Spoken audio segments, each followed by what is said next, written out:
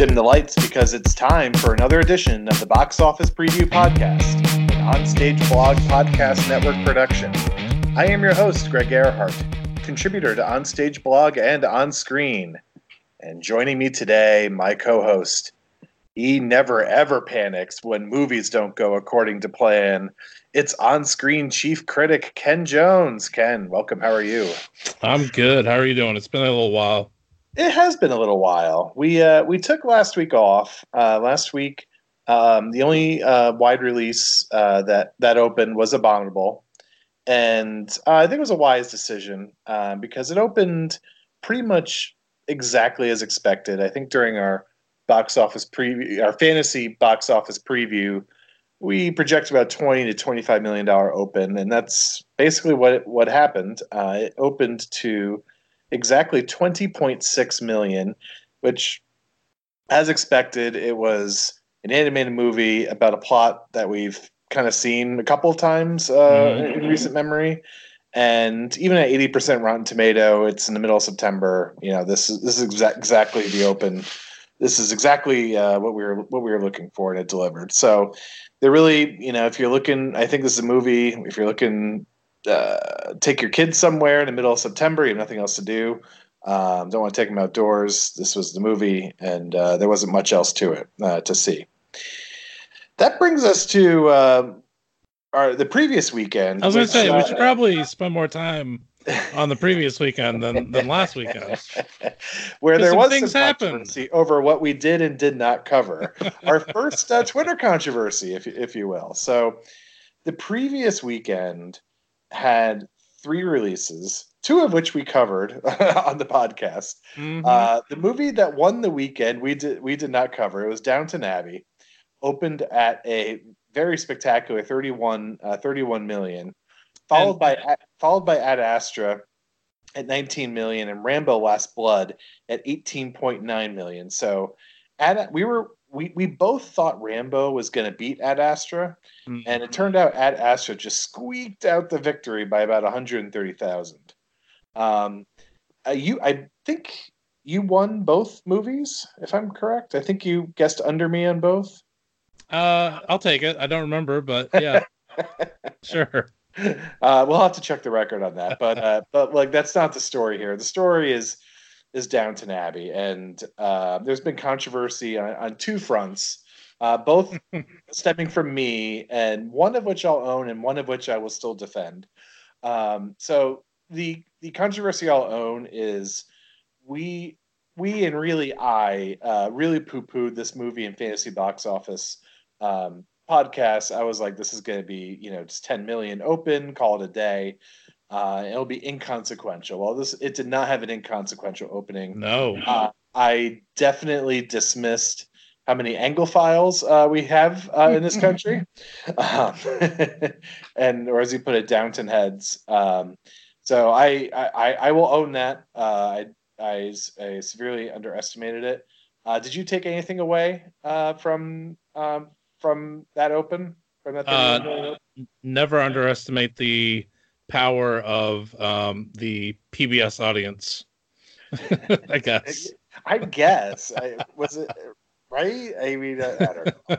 I'm still a little confused by it because clearly, because you even after the impressive weekend, you still were very dismissive of its box office. And I own it, and I apologize to our listeners and anyone who did their own fantasy box office draft and didn't bid on it because of my recommendation. I do apologize.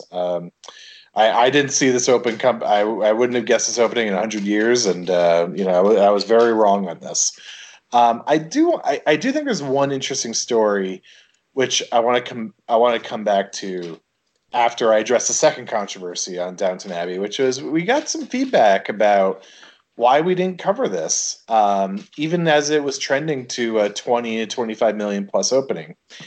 And the reason's pretty simple. I stand by it. I think the only reason to real reason to go see this in the theater is if you're a Downton Abbey fan. That's all it comes down to. I still firmly stand by it. You disagree. What other reasons are there that I'm missing? Well, I don't know if I necessarily disagree with that entirely. A lot of the reviews that I saw basically said like that if you're a fan of the show, you'd be a fan of the movie. Well, I believe on Twitter you tried to list like 7 see don't see categories for Downton Abbey. I did.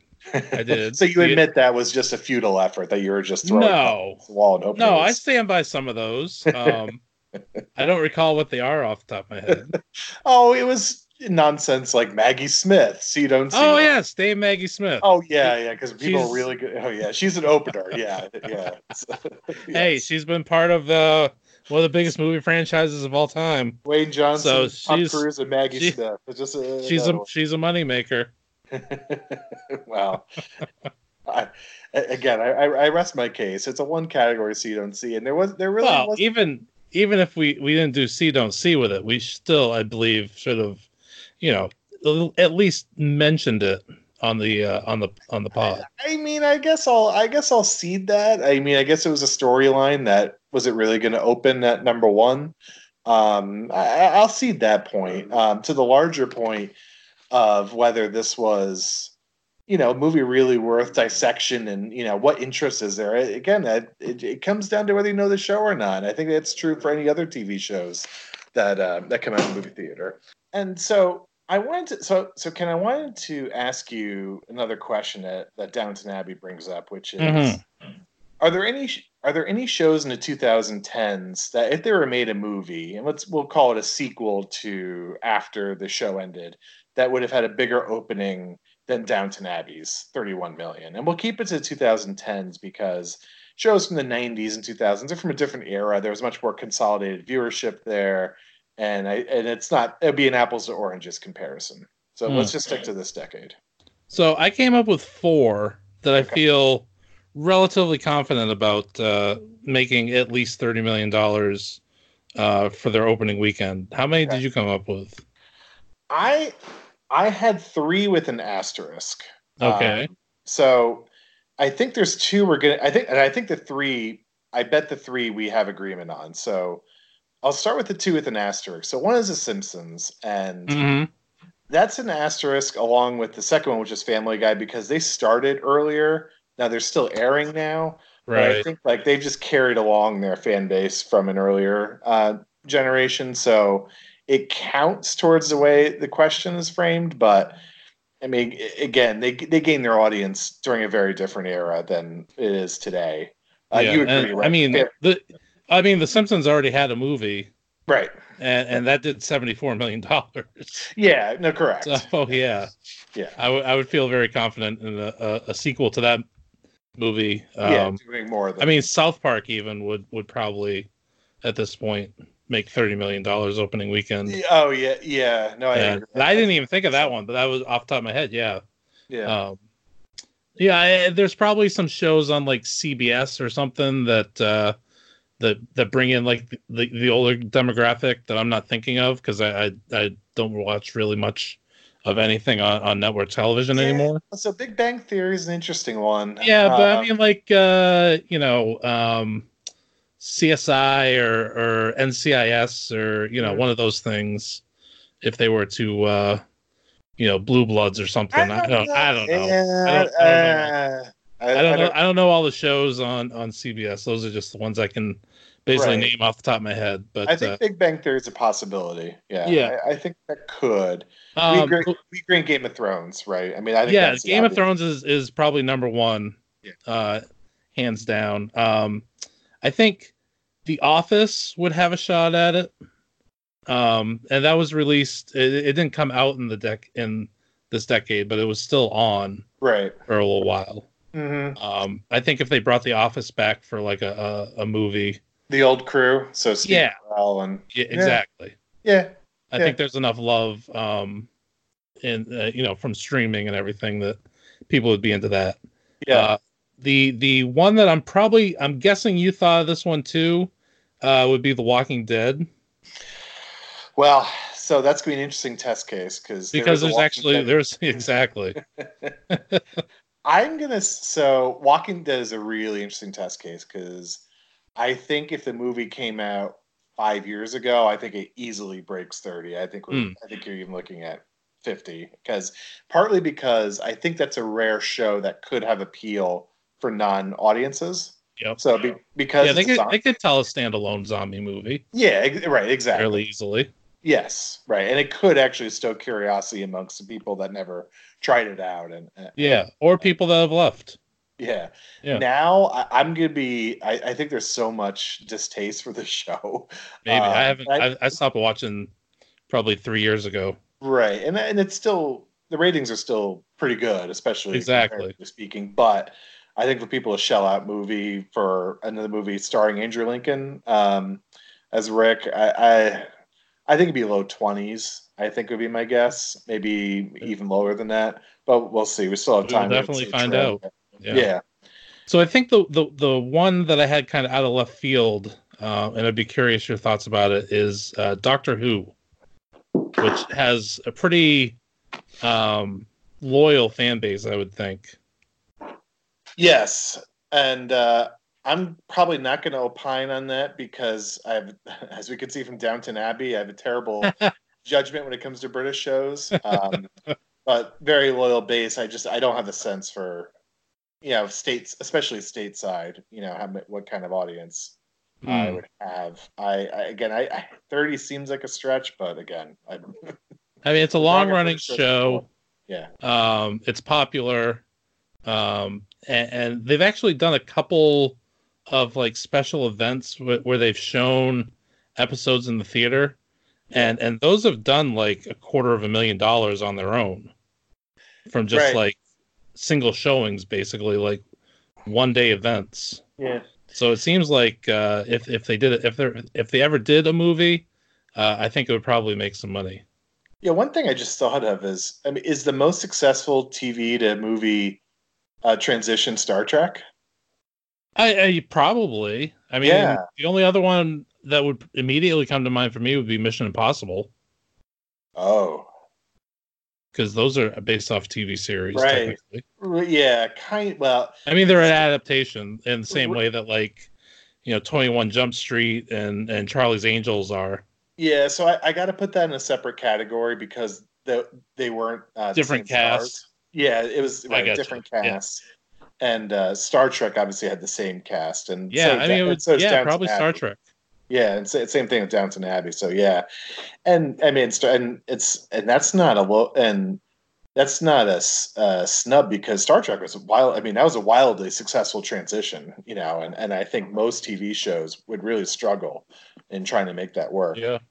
So I mean, X-Files made 83 million with its first movie. Yeah, that's a good example. The first movie was a success. It really struggled, I think, trying to continue it. The second one was not great.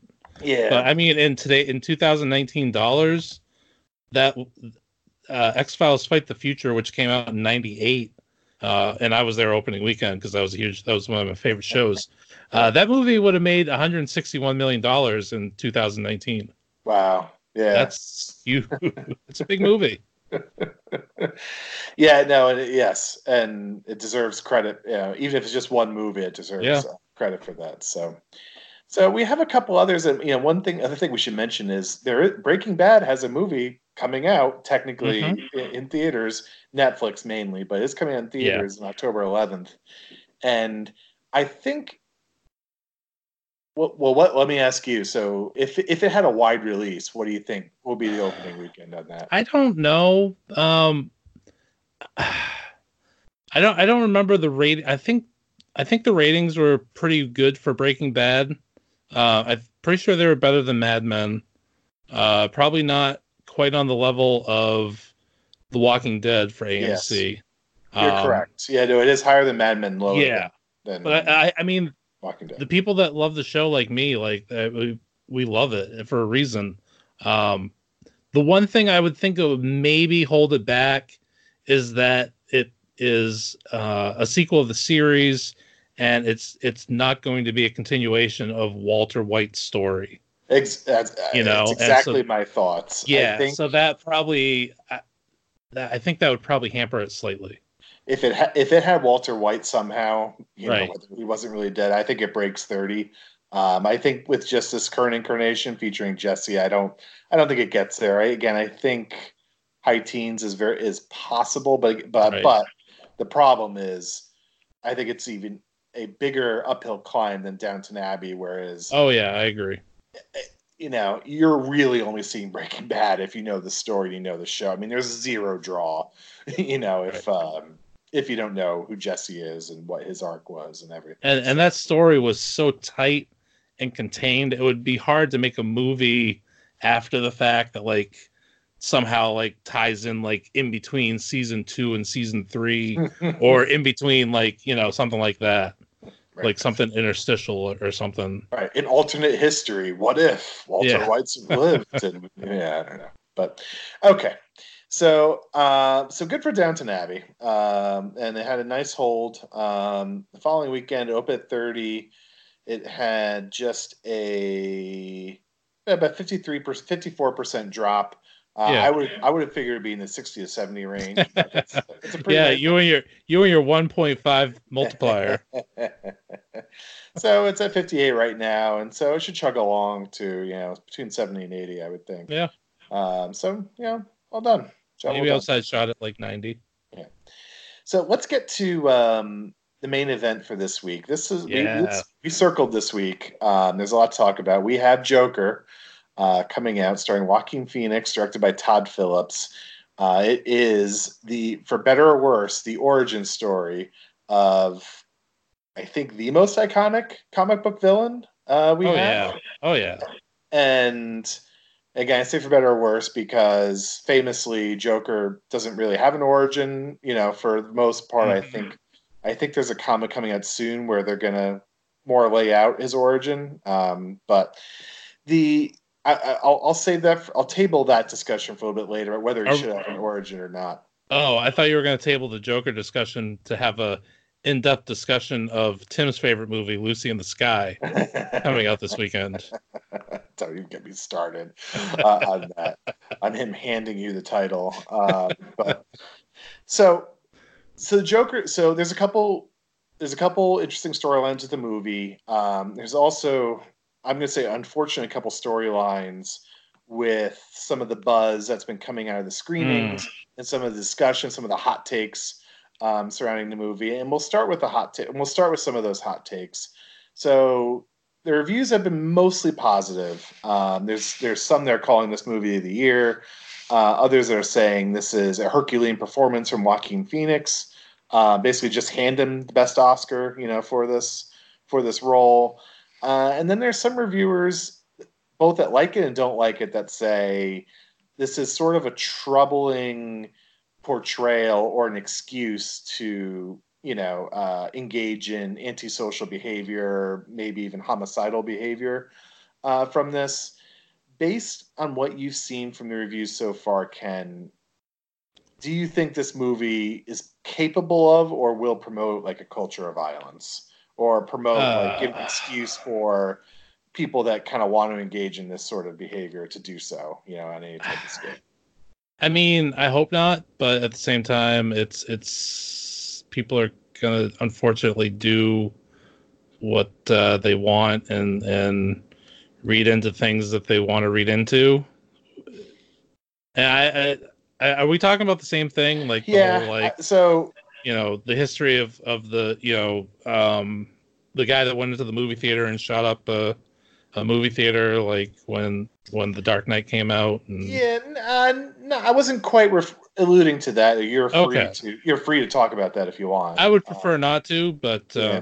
I know that's been cropping up too in discussion around this movie as well. So Yeah, I guess my question is more philosophical, whether and this has come up with some of the incidents, the mass shooting incidents that's come out, where people like President Trump and some of his ardent supporters are saying, well, you have to get at video games, entertainment that promote this kind of thing, and this movie is being circled as Exhibit A of what could be promoting people who want to do mass shootings to further encourage them to do that.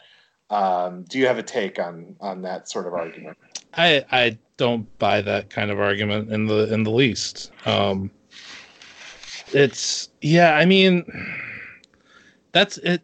I don't buy it in the least, but at the same time, I do recognize that it's complicated, and some people shouldn't be subjected to certain kinds of things, and obviously, when there's for children, like they have a rating system for a reason, but when it comes to adults, like you have to be responsible for yourself, and Yes. So I'm of the opinion that video games, movies, and art, broadly speaking, do not make sane people insane. I agree with that. If Yes. you're well balanced, you're able to draw a distinction and a line between what is a movie and basically what is art. What is entertainment and what is reality. However, for the person that is not well balanced, and for that, it would be, I think, ignorant to say that it couldn't have an impact. And I think we as a culture and society have to decide how we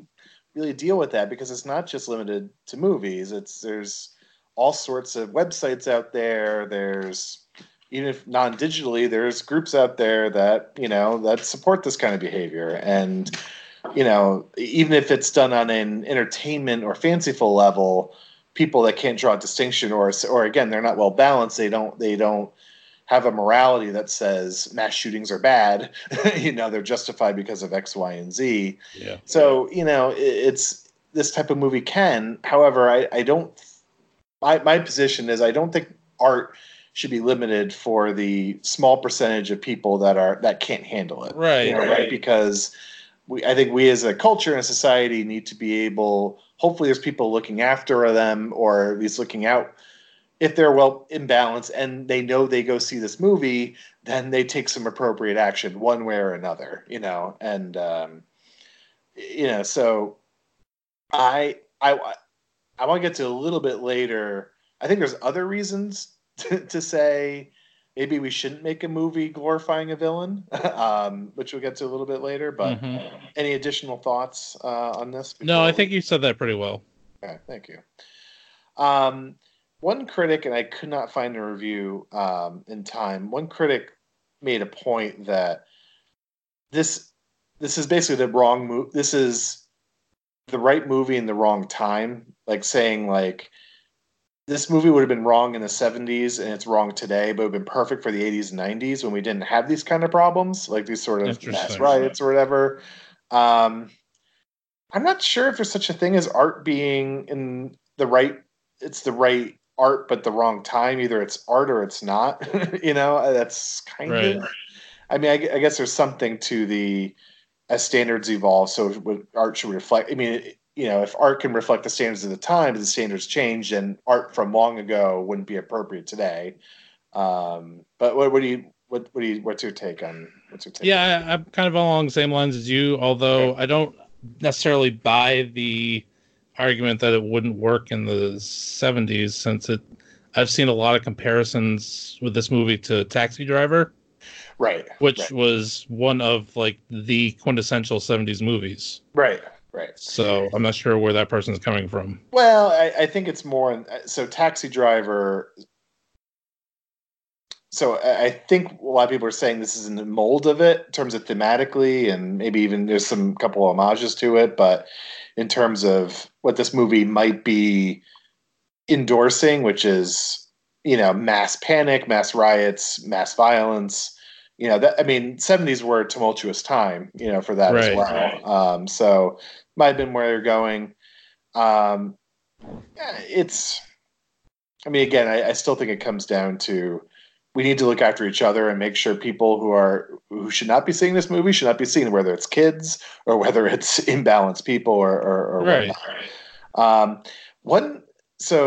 One other aspect of this before we get into the movie itself, the nuts and bolts, is the Joker. So Joker is a villain origin story, and we're kind of seeing Hollywood kind of go into this well more and more, as it's sort of, for a couple reasons. One is it wants to continue to mine IP, but not in repetitive ways. So instead of making a Batman movie, it's going to let's make a movie about the villain, and we saw this with Maleficent, the sequel, which is coming in a couple weeks. let's not make a Sleeping Beauty movie. We've already done that. No one wants to see it. But let's make a movie with the villain. Yeah. Should we continue to make villain origin stories? Ken, your thoughts? I mean, I'm not a big fan of them. Because they're the villains. They're they're not supposed to be the center of the story. I mean, traditionally, but I mean it. I'm not gonna outright as someone that consumes copious amounts of movies in all different forms and shapes and sizes. I'm not gonna outright say that one certain kind of movie shouldn't be made. Here's my case for why not. Here's my case. The case. All right, let me back up. I'm going to give you a couple villain origin movies that I think really worked. We'll start a little bit backwards. So, Infinity War. Infinity War is basically a Thanos origin story. Yeah, it is. But it works in the larger context of having so many previous, superhero movies. Anyways, yeah. Well, I'll tell you one distinguishing factor, and I'll give you a couple other ones that I think really worked.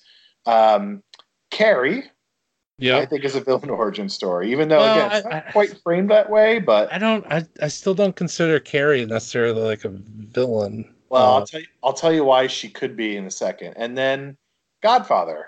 I consider Godfather. Oh yeah, Godfather's a villain origin story. That's fair. So what is the common element of those three movies? It's Godfather, Carrie, and what was the first one? Infinity War. Infinity War. Mm-hmm. I don't know. Tell me. So the common element is all of those movies are not prequels or sequels. They are the very first time you encounter that villain. Oh, and I think that's really important. I think that's really important because you don't have any preconceptions of the villain going into the movie. You're just learning the character, and the character itself goes through a similar arc as some other villains' origin stories where you know who they are going in there. But the key thing is you have no expectations going in. So let's take The Godfather, because I think it's a really great example. Mm-hmm. Let's say if they came out with let's say Godfather 2 was the very first Godfather movie. Let's say that was the very first we learned about Michael Corleone through it. And he's clearly the villain, and he's clearly the villain of the story. Now, there's some scenes where he shows him struggling, with some of his acts and stuff, but if Godfather 1 came out after Godfather 2, it's a pretty different animal, because now you're presented with a movie that's sort of saying, okay, here's this villain, but he wasn't such a bad guy after all. And okay, here's how he became a villain, because he's trying to protect his family, and he was trying to, do everything he could. He's not so bad. He's just a normal guy that turned bad for completely justifiable reasons. I don't think that's great for movies, because, villains need to be villains for perfectly good villain reasons, because that's how. Go ahead. I would interject. I would say it's good in small doses. If it's every villain or even half of them, I think you're crossing a line where it's diluting the quality of it. I think those, Godfather and Infinity War and Carrie and other examples work because they're exceptions to the rule as opposed to the rule. So I think it's the standard. So I think it's problematic if, let's take Star Wars, let's take the prequels as an example of a villain origin story gone really bad. I think it's problematic when you're introduced to Darth Vader, and I know he turns to be good in the end, but let's just take the first two, New Hope and Empire Strikes Back. Mm-hmm. He is he's one of the most evil villains you've ever seen, and he is ruthless, and he is so fun to root against because he's so ruthless and evil and maniacal, and all he wants to do is take down the good guy. But now we're introduced to 3 sweeping movies where, oh, Darth Vader isn't that bad. Hey, Oh, he's Darth a little Vader. kid. What? Look at that. Look at he's so cute. I think that And takes away. yeah. Right, it takes away from the image of Darth Vader because now it's not so fun to root against him. Now, when you watch it, it's like, oh, it's tragic. Yeah, well, I mean, I think part of that is because it's a prequel and it's changing the fundamental way that we've always viewed the character. Right, like like you said, it wouldn't work as well for The Godfather with Michael Corleone's arc if you start with Godfather Part 2. right, exactly, and it makes Godfather 2 yeah. more powerful because it shows his further descent, into it. Because his arc is just he starts off high and then goes further and further and further and further down. Um, and take into a sports example for a second. I mean, is sports more? I mean, let's take Red Sox Yankees. You're a Red Sox fan. I'm a Yankees fan. Isn't Light sports more versus dark, fun? Yep. What's that? Light versus dark. Yep. Right. Right. But like, and I think we can both say this fair. Like, sports was more fun when, like, from your point of view, the Yankees were, the evil empire, and just you hated them, and there was nothing redeemable about those teams. And from my point of view, when the Red Sox were punks, and the correct view that they were punks and no manners, and they were, just a bunch of, SOBs. And it was more fun. You were more into it. You were more like, these guys got to go down. And the victories were so much sweeter because you really thought you were overcoming the dark side. And sports are still fun now, but I think you and I both kind of share the view that, I think both teams have players you like, and you still want to beat them because it's Boston, New York, but it's right. It's still always going to be there. That's right. That's right. It doesn't have the sizzle to it that it once did, though. That's correct. That's correct. Yeah. And so I think the same thing applies for villains. I think, and I think it's just not so this Joker movie is well reviewed. It could be a really fun piece of art. Phoenix could deserve the Oscar, and you can really enjoy it from that point of view. But if you really try to humanize even the Joker and say, oh, he started off just as one of us, just events he couldn't control took him down to this dark side, it just doesn't make it as fun, right? It's overexposure. Yeah. So like, a perfect example of movie, like from movie history, not necessarily of a villain, but in this case, I think the same thing applies with monsters. You look at the movie Jaws. Mm-hmm. Like they plan to use Bruce the shark a whole heck of a lot more than we actually got in that movie, but because the animatronic shark wasn't working half the time, they had to pare it back. Yeah. And in that case, with a monster like that, a big giant great white shark that's hunting humans, basically like feeding on humans, less is more. And if you overexpose the audience to a villain, then you dilute the character. And one of the things I love about going back to Star Wars, I love the Emperor in the original trilogy because he's like this shadowy figure in the background that like finally comes to the forefront in Return of the Jedi. Mm. But there's I was going to bring. I'm glad you brought him up because I was going to bring him up too. Yeah, that's like another example, like. And this is not the greatest movie, but Independence Day, like part of the appeal for that movie is because we don't see the aliens that much, right? Like we see the destruction that they and havoc that they unleash on the Earth, but we don't we're not spending copious amounts of time or equal time with the villain as the aliens in that movie as we are with the people. Well, isn't it that are fighting? And isn't it the only line the aliens say is, "What do you want from us? Die!" And they just say, "Die." Yeah. Right. And that's it. And and it's like, oh my gosh, I want Will Smith to keep punching these aliens until they get victory. So a lot of times, less is more. And in the age that we live in, with people needing, new IP and holding on to tent poles wherever you can find them because people don't go to the movies for the most part unless it's a tentpole movie. Right. We're getting oversaturation with certain things, and it's right. And going back to your Independence Day analogy, I mean, what if they came out with a villain origin story of the aliens? Like they were just looking for a home. They were just sweet and innocent, and then something else invaded their homeland, so they were forced to look for another. It'd be like, okay, so they're not so bad to begin with, so we shouldn't have tried to kick them out, And that's why I think the villain origin stories that really emphasize choice, like in the tragedy, so meaning like, okay, sir, they may have just initially been trying to, protect their families or protect their planet in Thanos' case, but they still made a choice to prove a very drastic action that most moral people still would not have chosen. I think that's another element that makes villain success stories work. Thanos and Infinity War. Okay, I get it. He saw his planet was going to ruin.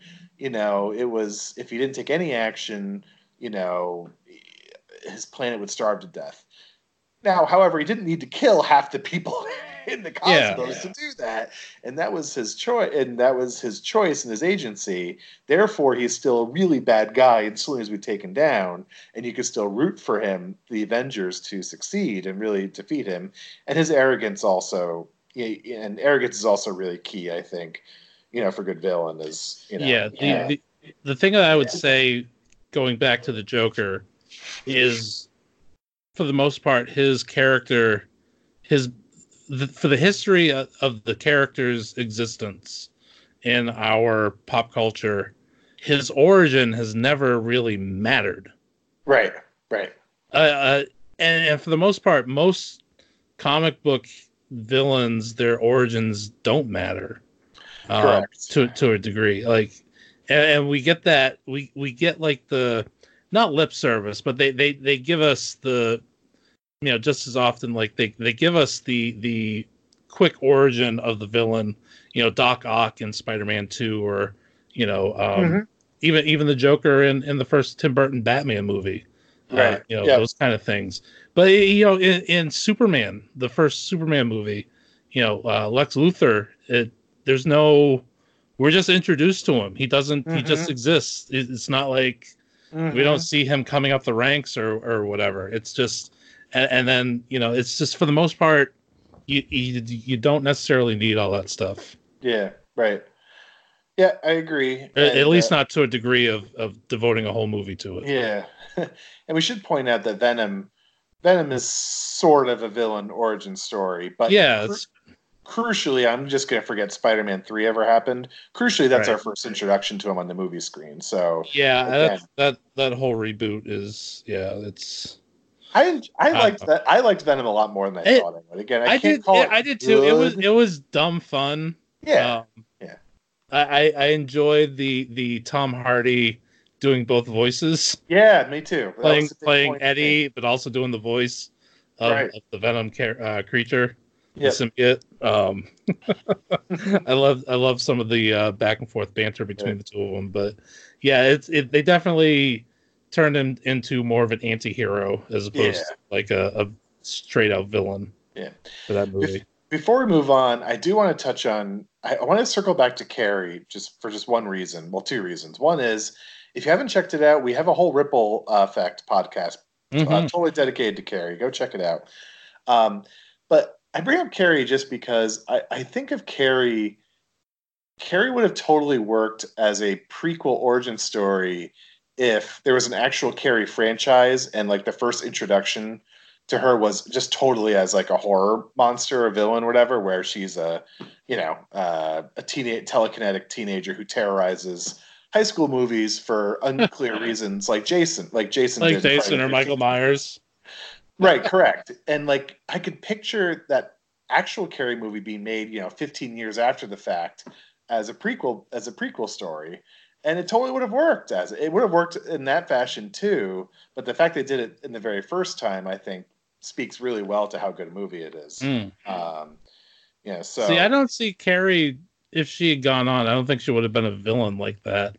I would have seen her as like traumatized from what she did, and like going on, like trying to use her power for good or something in some weird way. Really? Well, I mean, the whole like telekinesis thing, like I don't know. I don't see her as like someone that would like that sets her on this like settled path toward destruction. And they're all gonna laugh at you. Yeah, but the whole time. Yeah, I don't know. I guess I read it differently. Huh. Okay, interesting. Well, check out the Ripple Effect for more discussion on the movie. Okay, let's get to a couple of nuts and bolts. We have See Don't See coming up as well as bonus questions. This is a return to cinema for Joaquin Phoenix, and I think he's a big draw for this movie. It was big news when he agreed to play the role. We were scratching our heads a little bit that they were doing this movie to begin with. Just to remind all the audience who don't know, this is a standalone movie. There's zero connections to Justice League, to Superman, Batman, to the Jared Leto Joker character. This is a pure standalone Joker origin story. I think any role Joaquin Phoenix takes is going to be fascinating. Is going to be up for discussion. What's your take on him and his career as a whole, and where he's kind of heading with this role? You should probably ask my sister and her husband about me and Joaquin Phoenix. Okay. They think that I have some weird obsession with him. I shared my digital movie like library account with them, and they just apparently seem to looking at the titles I have, they're like, oh, that's a Joaquin Phoenix movie. That's a Joaquin Phoenix movie. That's a Joaquin Phoenix movie. What is this guy's obsession? Yeah, right. Okay, but I mean, a little exaggerated on their part, but I am very much a fan of Joaquin Phoenix. If that's coming up in See Don't See, I'm a full-fledged 3. Yeah. Yeah, and he was. So we should point out, I think the only other villain role he's done is Emperor Commodus in Gladiator, which is also a phenomenal villain origin story. It's actually really clever in that he's a full-blown villain, but they also really, I mean, it works as a villain origin as well as just a full-out villain movie. And it's one of my favorite villain performances of all time. I just updated my own internal villain power rankings, and I had Colonel Tavington from The Patriot as my number one for a long time, and after reassessing it and watching Gladiator recently, I think Commodus is number one now. Wow.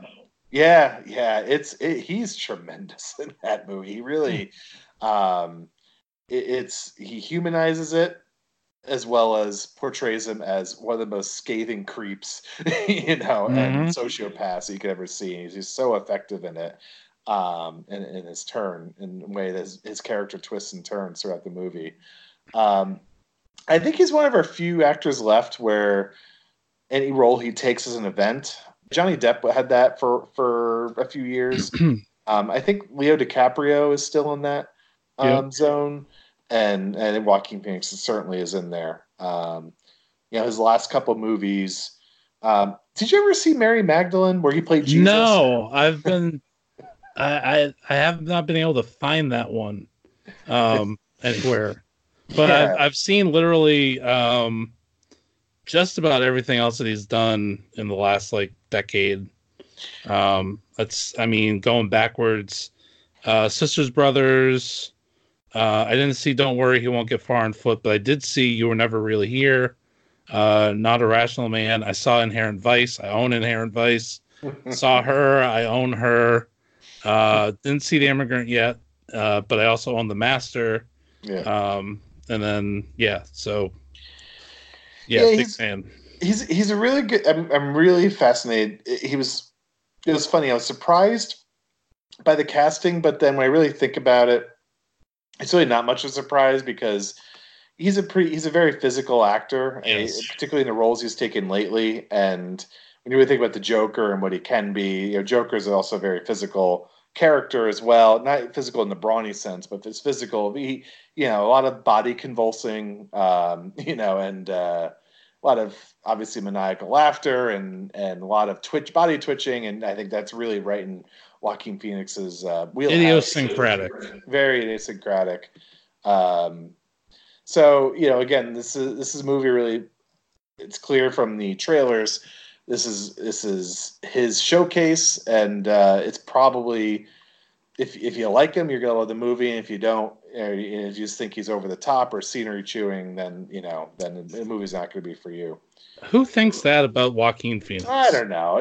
Just those people need to get their head checked.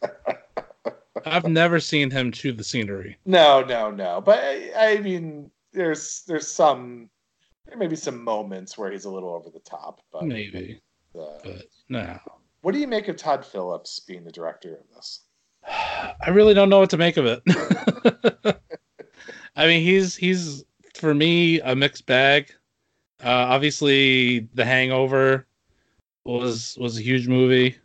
The sequels were increasingly less so. Diminishing returns there. I think he did Due Date with Galifianakis and Robert Downey Jr. I don't know. Go ahead. Is more or less strange than Paul Feig doing that Anna Kendrick thriller movie. Yeah, that was a out of left field kind of thing. Right. Yeah, I don't know. We're gonna see what kind of drama director he is. Yeah, I really don't know what to make of him. I don't. Yeah, I tend to think it's hard. It's hard to assess his. To me, it's hard to assess his directing because I really think his best movies were best because of the story and the characters. The story and the characters and the talent on screen. Yeah. I think you can really see Paul Feig. You can really see his effect. Because the characters that he directs they just act differently. They have different comedic beats than any other movie you're going to see them in. So you can really see his influence there. Todd Phillips, I don't know. I mean, not be a student enough of the game to. Let me just give you a quick rundown of his directorial efforts. Yeah. 2000 Road Trip, 2003 Old School, 2004 Starsky and Hutch, 2006 School for Scoundrels. 2009, The Hangover. 2010, Due Date. 2011, The Hangover Part 2. 2013, The Hangover Part 3. 2016, War Dogs. And now Joker. Oh, I forgot he did War Dogs. Yeah, so this really isn't as... Yeah, although that was... War Dogs is sort of a black comedy. But yeah. I will have to say, he gets a major ding in my book for Due Date because that movie should have worked. And it just didn't. And I really blame him for that. I mean, Robert Downey at the peak of his powers and Galifianakis at the peak of his powers. And coming off of The Hangover. Right, coming off The Hangover, and it just didn't work. It was, just not the right mix. It wasn't the right comedy. It was just a mess all around, at least in my opinion. All right, are you ready for C Don't C? Let's do it. Okay. For those of us joining us for the first time, C Don't C is a way for Ken and I to quantify our interest in the movies we're about to see. Instead of us just saying, oh, I'm sort of interested in seeing this, or I'm not interested in seeing this, we're going to assign a number score to it. So I'm going to read off several categories dealing with elements of the movie or the trailer. It could be actors, it could be the characters, it could be thematic elements, it could be directors, producers. We will score each of them on a scale of -3 to +3, with +3 being we are there opening night, with -3 being hell no, we aren't seeing this under any circumstance. Hell no, we won't go. Ken, are you ready? I'm as ready as I'm going to be. Okay. First one I have is the Joker. Is the character of the Joker. All you know about the movie is it centers around and stars a Joker. You don't know who's acting in it. You don't know who's directing. You don't know whether this is connected at all to the DCEU or not. What is your see or don't see? I mean, the Joker is one of the, like we said, probably the most iconic villain in comic book history. The only thing that keeps, I'm going to say a 2, and the only thing that keeps me from giving it a 3, movie wise, is Jared Leto. So, yeah. Jared Leto, God, I don't know what the heck he was going for in that. That's He was still definitely going for something. Going for the Forever 21 look, I guess. But and for that audience, I'm with you. I'm a 2.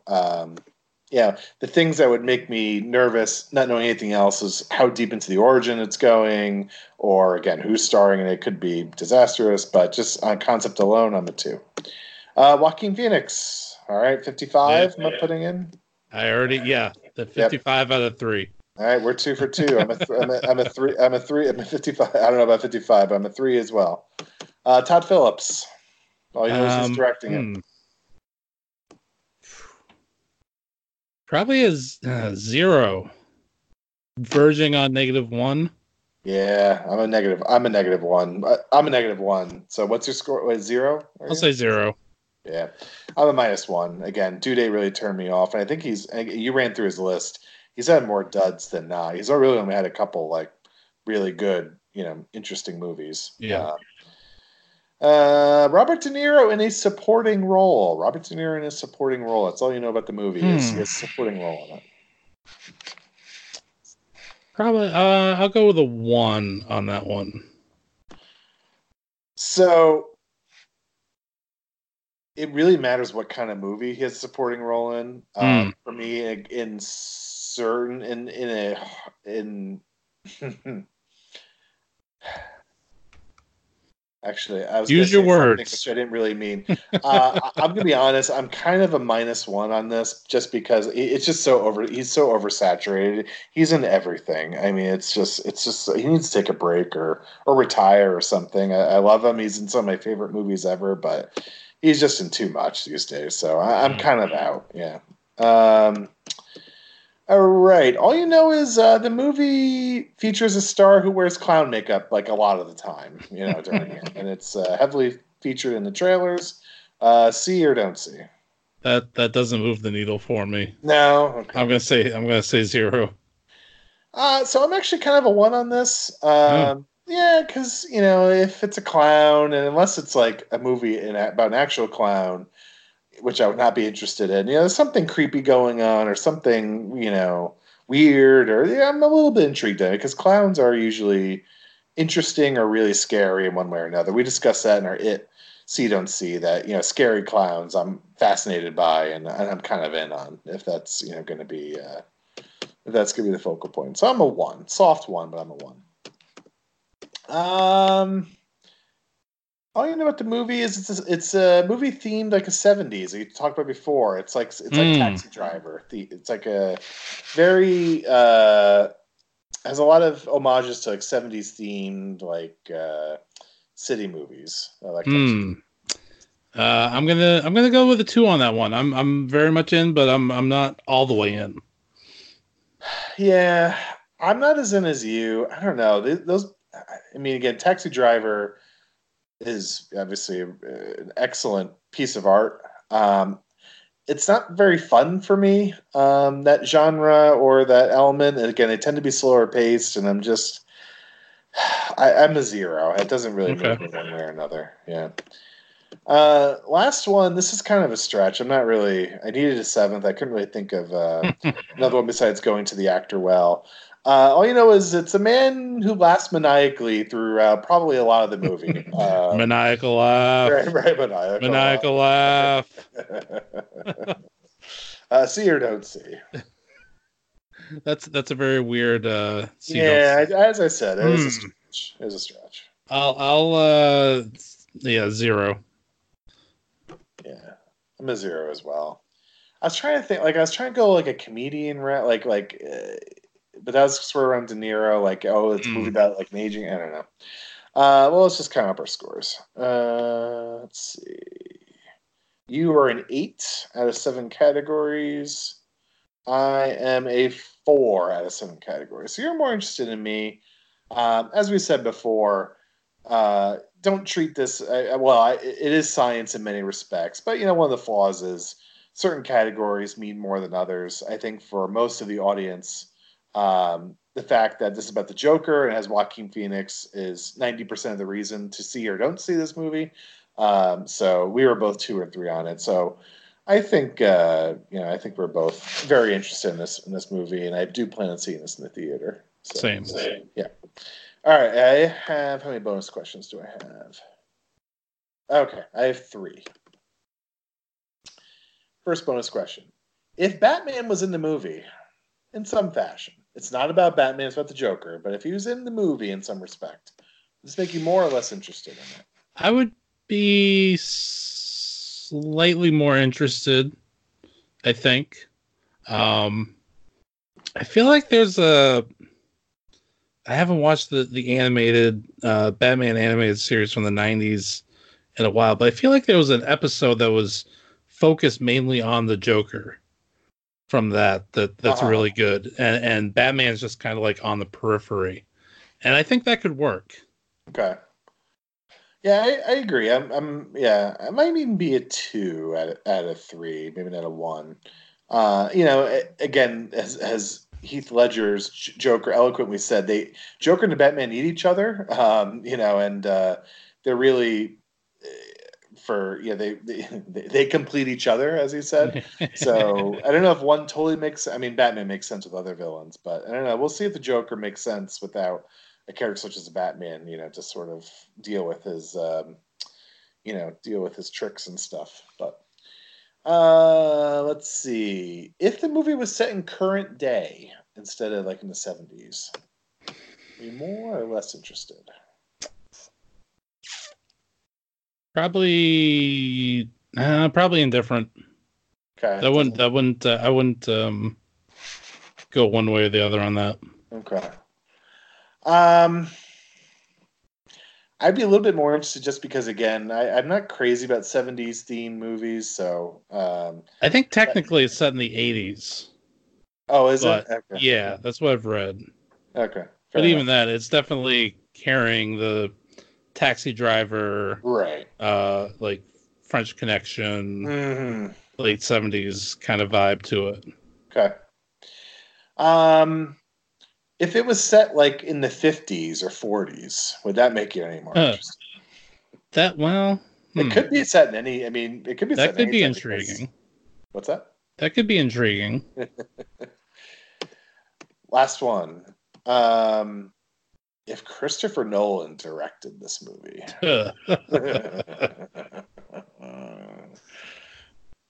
I would be very interested. Yeah.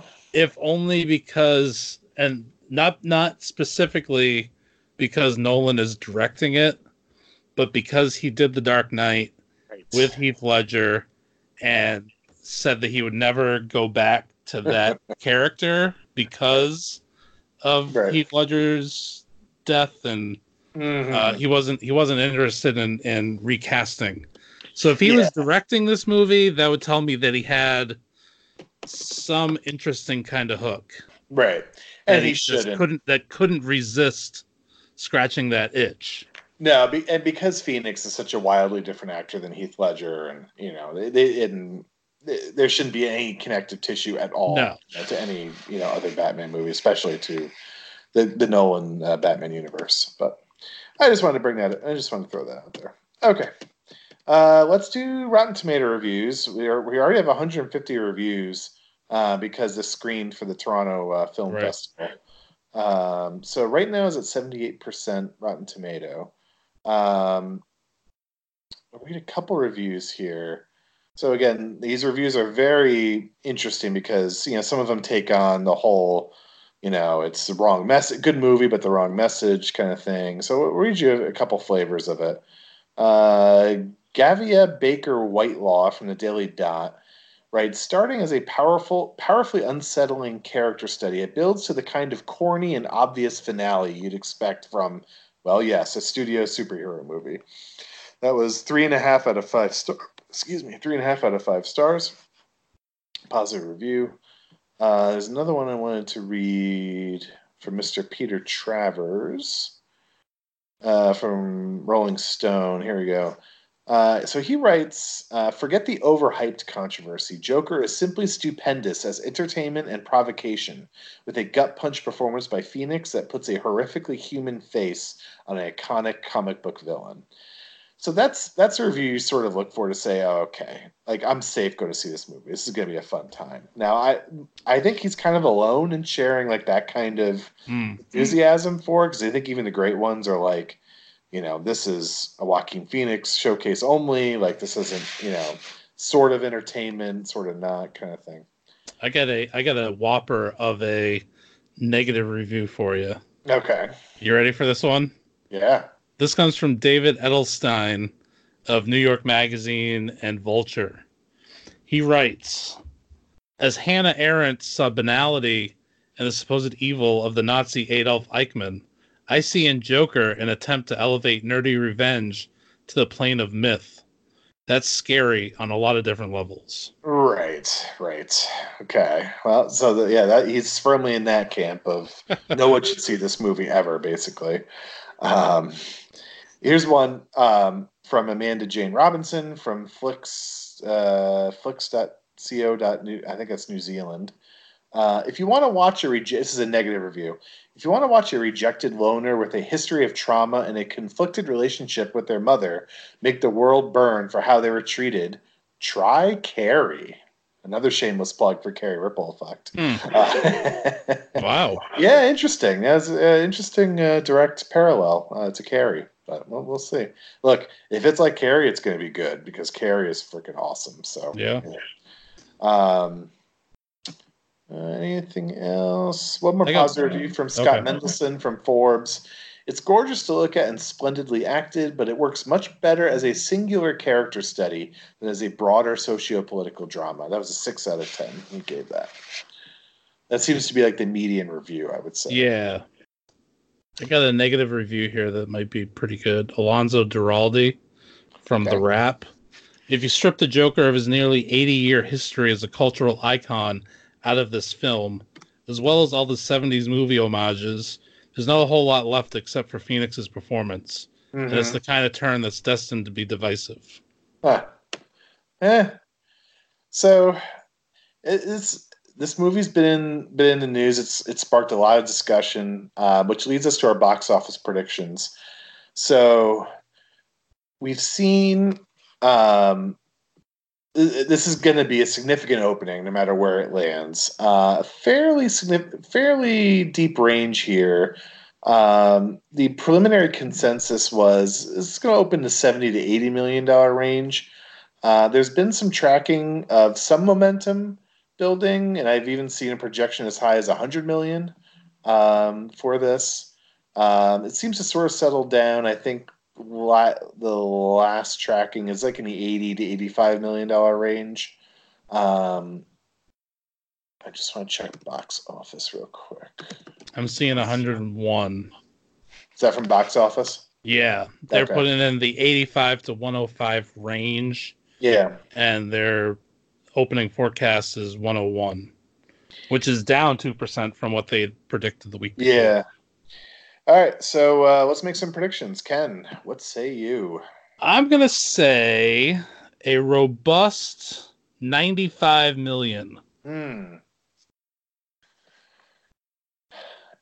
Any reason? You want to give any reasons? Or? I'm going right in the middle of the forecast on box office.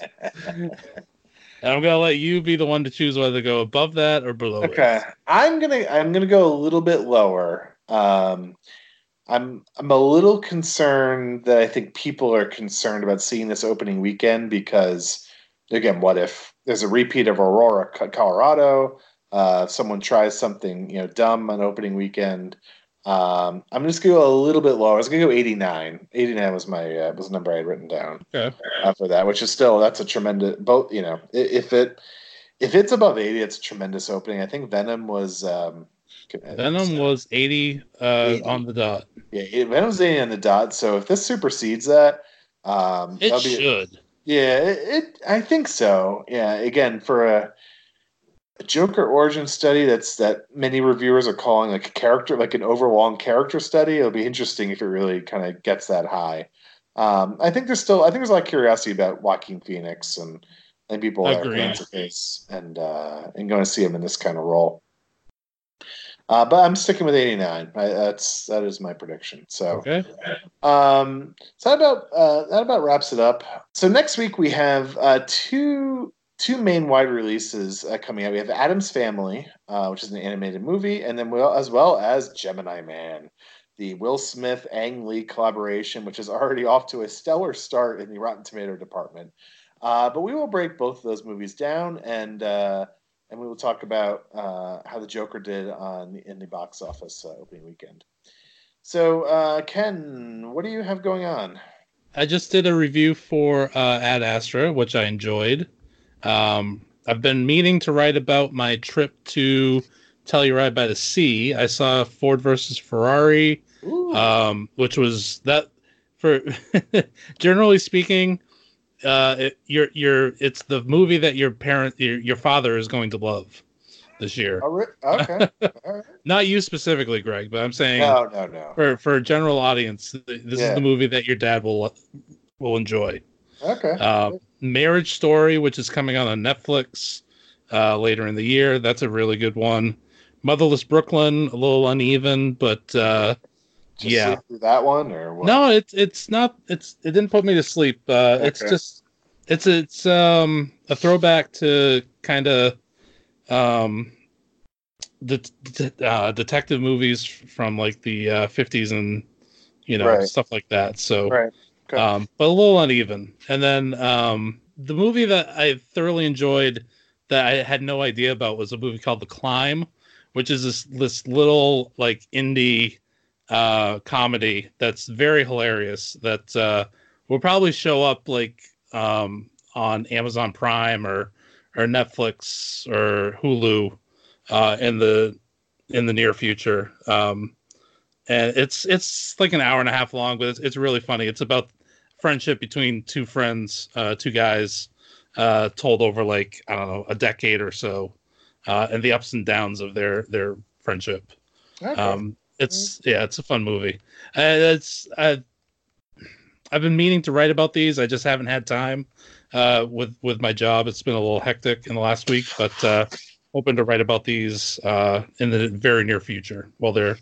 Before they become kind of like pushed out of my brain from other movies coming out, like Joker. Great. So yeah, that's a long way of saying that I got a couple of things on the horizon. All right, great. Yeah, well, it's going to be an exciting season for box office previews. Some big movies still to come out. One of which is not Gemini Man. We'll get through that, but we got Maleficent in a couple weeks, and we have Terminator: Dark Fate, which we cannot wait to dissect that future bomb to occur. And of course, we have Frozen and the last Star Wars movie, which we'll be doing multiple podcasts, I think, about that one. Not just some box office preview, but perhaps a couple other Onstage Blog podcasts. So stay tuned for that. All right, find us on Twitter. You can find me at GregE333. I will, and then you can find Mr. Jones at Ken Jones 81. Yeah. Friend us on Facebook. Please give us 5 stars on wherever you listen to your podcast, whether it's Apple Podcasts, Spotify. 5 stars. Please spread the word. Okay. If you're going to see Joker this weekend, have fun. And I hate to say this, but just, I think this weekend's going to go without incident. I say that with 99% certainty, but just in case, just stay safe. And just keep your eyes out. You never know. But check it out. Go have fun. Talk about it. And hopefully it's going to be something really interesting to talk about. All right. For Ken Jones, this is Greg Earhart. We'll catch you next week. Have fun at the movies. Adios.